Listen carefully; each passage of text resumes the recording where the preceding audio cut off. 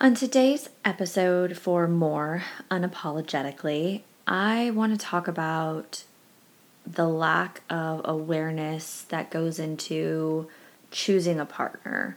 I think in society, there's way more chatter on if you're dating, period, versus what type of person you're dating and potentially looking at a long-term relationship with, whether that's marriage, whether that is just a partnership.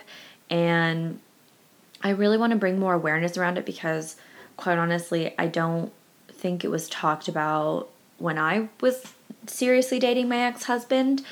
And you assume, well, if you're raised right, you have a great model of what a relationship looks like, which I did. My parents have a wonderful marriage. They've been married for over 35 years, I think, at this point. And they treat each other wonderfully, both of them. And they set a great example. But that did not innately mean I understood the qualities to search for within a partner. And I do think that there is becoming more vocalization around it. But I just kind of want to spend this time talking about what should be important to you when you're thinking about long-term relationships, whether that is marriage or not. But then also, if you are interested in having children, really understanding what type of person you're going to be raising children with. And those are obviously two very different things to think about, but if they're on your radar, they're things to consider and really take into know and take it seriously. So, for starters, I think far often we base a potential long-term viability within a partner on looks. And again, I think we are veering away from this a little bit, but if you were to sit down and make a list of your top qualities, I would hope, while physical attraction is absolutely important, that is not what this podcast episode is about. This is purely about characteristics in somebody you are choosing to spend your time with and potentially have a family with someday. So let's go ahead and take looks out of the picture entirely because it's just irrelevant to what is important long term. And looks do fade. I mean, okay, if hair is on your list, what if he balds 5 years into marriage? Does that quantify a reason for divorce? So that's why I don't want to spend too much time on that, just because it's so subjective. But let's talk about actual qualities that I think are really critical when looking at long-term viability. So for starters, while this is not the end-all be-all, I definitely would look at the person's relationship with their friends and their family. Obviously, there are exceptions to this rule because what happens if they have a really toxic family that they have removed themselves from, or just certain kind of nuances to that. But for the most part, if somebody has a non-toxic family, pay attention to their relationship with their parents. How do they speak to their mother or caregivers? How do they speak to their siblings if they have any? Do they keep up with them? And again, the keeping up or closeness with siblings is not necessarily any type of tell-all because there are a lot of great individuals that don't have close relationships with their siblings. You can't obviously pick who your family is in that regard. But again, how do they speak of them as well? I think paying attention to that is very critical because how they speak of them is indicative of other things. And that doesn't go just with family, but it's other relationships they have in their life. In the similar context of how frequently do you hear them talk derogatory about other people? Do you catch them kind of going into that victim mentality when they're discussing other people or circumstances rather than taking ownership, which we'll get into that in a minute, but back to the relationship piece. And again, I think this can go both ways on that, a little bit cause for concern, maybe some red flag behaviors, maybe being really disrespectful to their mother if they have one or things like that. It can go the other way as well, where maybe it's a little bit clear that they don't have boundaries with their family. That is something I really wish I would have been aware of, because I just thought, this person comes from a great family, they have great relationships. But if you pay attention to those relationships, I do think they speak volumes. And then that's another thing. I think paying attention to the type of relationship that was modeled for them in marriage, because I know, speaking from personal circumstances, I watched, obviously over the course of a lot of years with this person, but I watched their father really not prioritize their mother ever. And that was a huge thing within our relationship, where I was never prioritized either. But I'm not making excuses for individuals. I do think sometimes people model what they know or what they feel is the right way to kind of proceed with things. And at the end of the day, I do think there are some really key points that kind of showcase a person's characteristics and how they are going to treat you in the relationship. And then again, with the friends, if you've met the friend and have spent time with them, what kind of relationships are they? Is he a good friend? Is he reliable? Or she, or whoever it is, are they reliable? Are they trustworthy? Or are they a flake to them? Are they the friend that nobody really wants to invite around?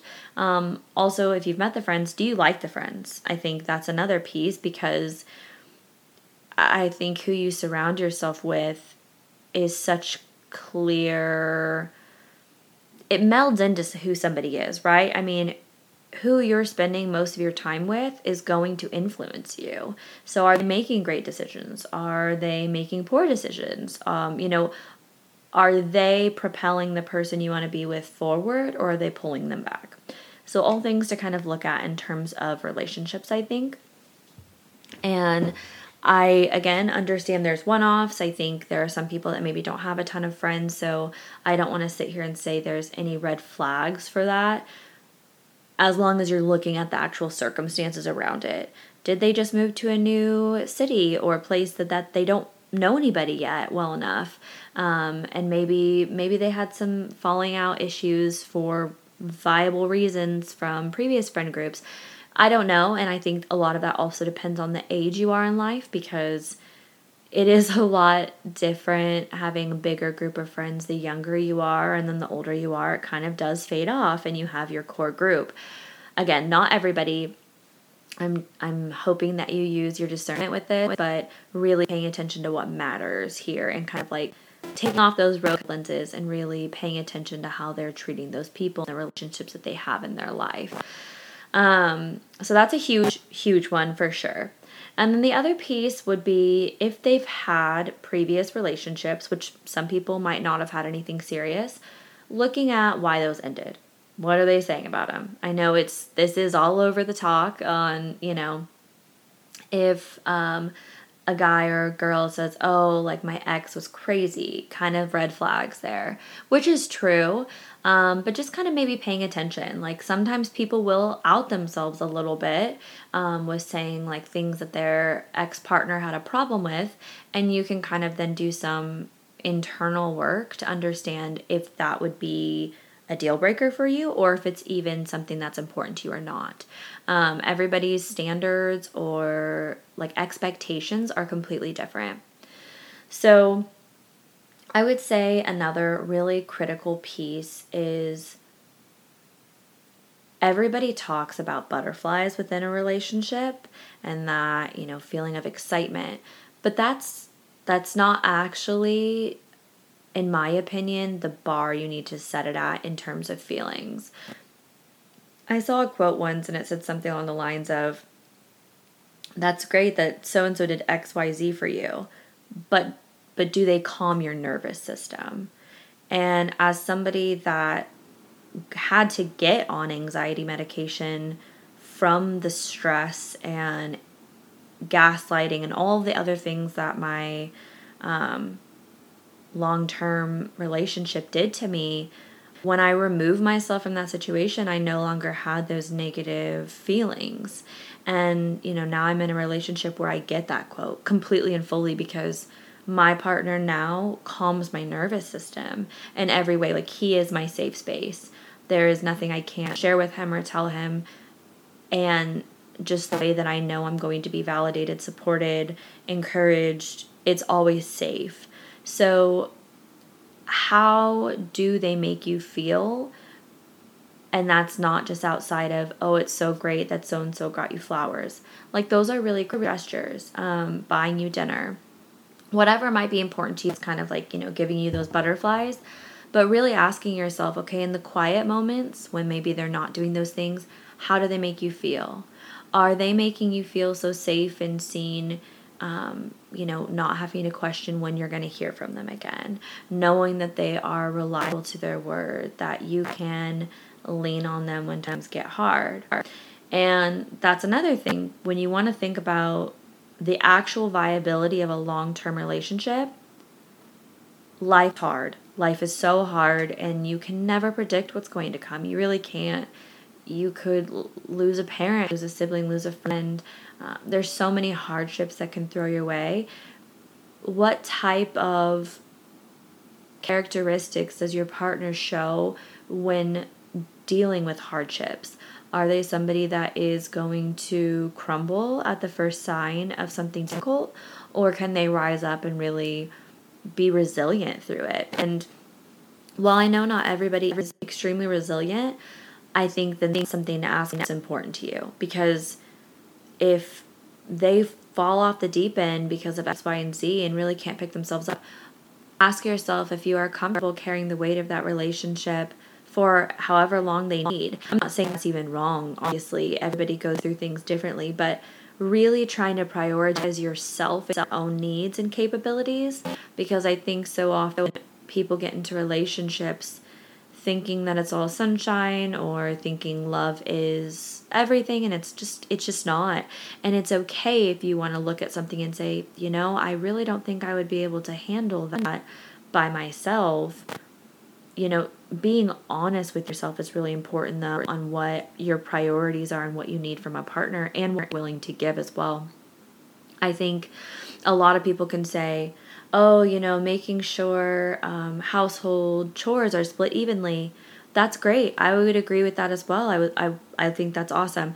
However, some people want to be the caretaker, and maybe that isn't sustainable long term, but it's hard to say. Some people genuinely enjoy it. That is their passion. They want to do it all. They want to cook, they want to clean, they want to take on that mental load and burden. And it's not a burden to them is the difference. But I think really asking yourself what your priorities are in a partner, because so often in society, I think we just make these excuses that, oh, so-and-so, I had to remind them, or they said if I make them a list, they'll do these things. Like, that's fine if that's what you're okay with. But I think we make excuses far too often for grown individuals, and kind of sidestep our own well-being and needs. Because again, if that's what you want, end of story. Like, nobody can tell you any different. You should be living your relationship exactly as you want to be. But if what you want is for them to empty the dishwasher without being asked, that's not a hard concept. It's just not. And I'm so tired of this idea that it's very typical in the heterosexual relationship dynamic, saying men can't do X, Y, and Z, or, oh, are all husbands the same? No, they're not. And this is not just heterosexual. It can be in any type of partnership. But I am tired of the excuses we make. People do what they want to do, and that is just end of story. If you've told your partner 1,700 times that you need them to handle, making sure the kitchen is clean because maybe they work from home all day and they have the time to do it, and yet it's a mess with dishes in the sink every day when you get home. No, it's not our job to have to take on that burden if we're also playing our healthy role in the relationship as well. So it's your partner's job to figure it out. Are they setting alarms then to remind themselves? Like, what do they need to do to hold themselves accountable? Which then goes back to the characteristics. What is important to you? Because it is very, very normal to sidestep our own needs and make excuses. But I think at the end of the day, what I really want to get across is you can have it all in a relationship. You really can. That doesn't mean I think it's perfect, because it's not. Nobody's perfect. And you are bringing individuals together with their imperfectness and hoping for a great relationship forever. But I do think with the right relationship, you can have honest conversations, not having repeat conversations. Are you having the same fight, rinse and repeat all the time for years after years? Like, that's not a relationship. That's just, somebody is not hearing you or listening or holding up there in the bargain, because it's supposed to be a partnership. And I think that, again, so often we paint this narrative in society that marriage is hard, relationships are hard, life's hard, and you have to work through a lot of stuff. But with the right partner, it doesn't actually feel hard. I can't count how many times that I've, felt sad, or maybe my partner has done something that hasn't thrilled me, right? And it's never been a fight. Not like what I used to know, where it was very loud and not productive, and nothing would ever really get solved, because in the end, my ex-partner would just repeat the same thing that we were fighting about in the first place. I have never had to tell my current partner something twice, or how I felt twice. They hear me, they see me, they validate me, and they take complete ownership over that. And that's normal. I did not fall into this relationship with a unicorn. And I am so tired of this idea that we normalize bad relationships when that's just not the case. And something that I've gotten into, really digging deep into divorce coaching, is that I want people to have a better future. Or if you're in a bad relationship, I want you to know it's okay to leave. I think I felt for so long like I didn't have a valid enough reason to leave, even though I was miserable, because I thought everything was status quo for what a marriage should be. And, the fact that I was a nagging wife, that really fit those, comics that we all see growing up, and things of that sort. And it's just not. It's really not. And I think I wish there was more education around qualities to look for in a partner. And again, I do want to reiterate, that I don't think everybody's standards are the same. And I do think everybody's thresholds are different. But what I would hope that the start of this episode would do is really cause somebody some introspection. Like, if you already have some doubts, or you're kind of like, I'm not sure if this is how I should be treated, ask yourself how you want to be treated. And I mean, be honest, because I have one of my best friends that I've known for so long just got out of a horrible relationship where his partner constantly told him he was not doing good enough. Constantly.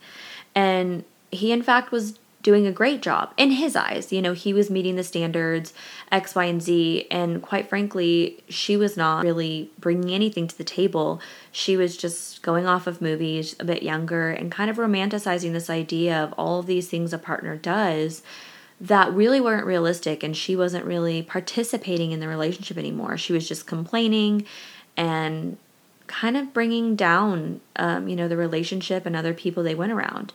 And while I think my friend is perfect? No, I don't at all. But I do think that as long as you're being realistic with your ideas, which is that someone treats you with kindness and respect, and you can have conducive arguments. I think, again, it's this idea that it's normalized to have these big blowout fights, but that should not be the norm.